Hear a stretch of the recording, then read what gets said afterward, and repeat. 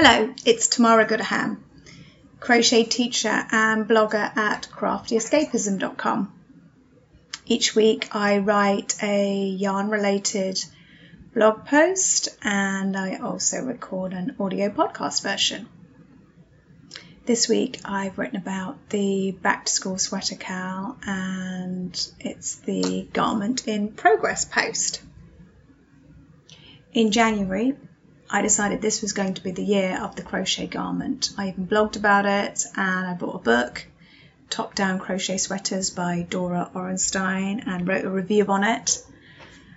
I managed to make one crochet garment, the Tunisian Entrelac yoga top by Elena Fedotova, and I finished off another, the classic sweater by Rachel Choi, but then was hopelessly distracted by cowls, crochet alongs and preparing my class on crochet socks for the Houston Fibre Fest.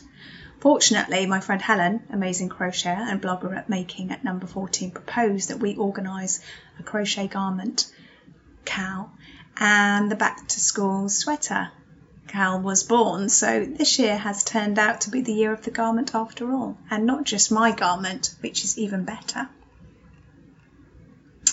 The pattern I chose had to be from Dora Orenstein's book. Having bought it so long ago and raved about it, I chose the specific pattern I did, Zora, because the stitch design looked fun and I thought the vertical lace and V-stitch panels would be flattering. I used mainly stash yarn, a Rowan Pure Wool, I think it is, bought from a super sale at John Lewis in Norwich in the UK while I was visiting my sister-in-law a few summers ago. I bought it because it was in the sale. The ball wasn't too scratchy and I liked the colour. I didn't have quite enough and so I found 3 extra balls at Love Knitting. It was discontinued, so I was pretty lucky.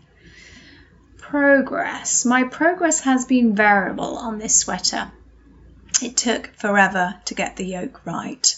Gauge in the round is not the same as flat gauge when you measure it.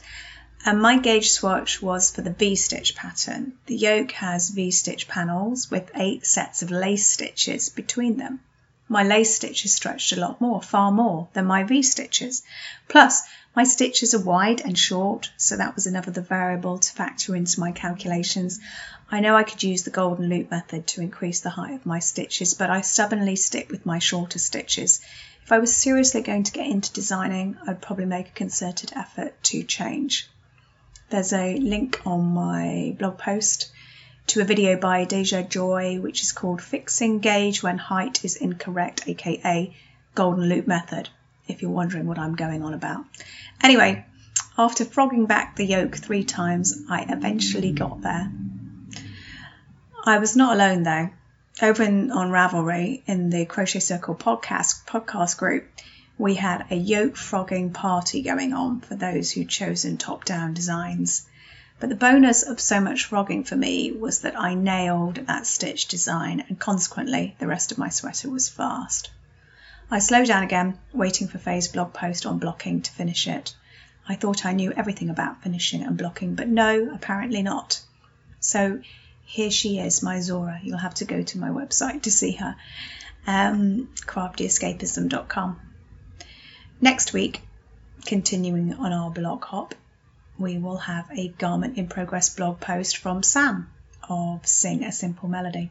I can't wait. Have a great week, y'all.